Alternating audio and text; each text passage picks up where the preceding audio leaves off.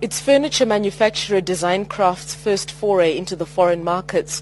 After operating for 2 years in an environment which was already saturated, the company decided to take part in the 6th trade mission led by the Department of Trade and Industry.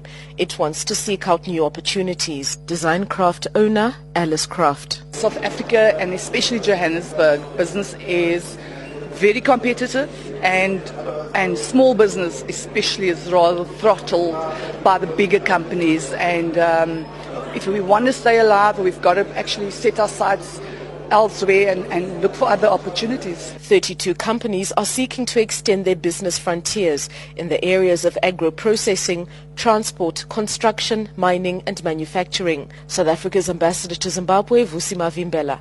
It is really very important that we work on this integration and make sure that we strengthen not just the trade, not just selling to each other, but actually investing and making sure that we build the industries. Unequal trade relations are a major concern to Zimbabwe's trade body.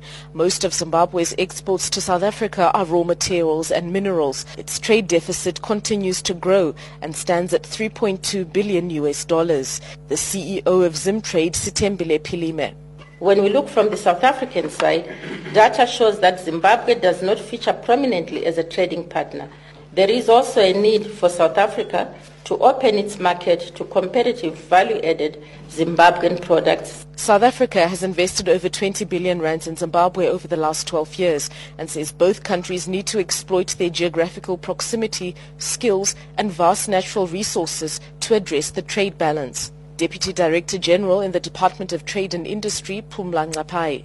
As government, the onus is upon us to assist our business in doing business by addressing the tariff as well as the non-tariff barriers that continue to hinder trade between our two countries. The delegation will seek out opportunities in the 3 cities of Harare, Bulawayo and Gweru in the week-long mission. I'm Shingai Nyoka in Harare.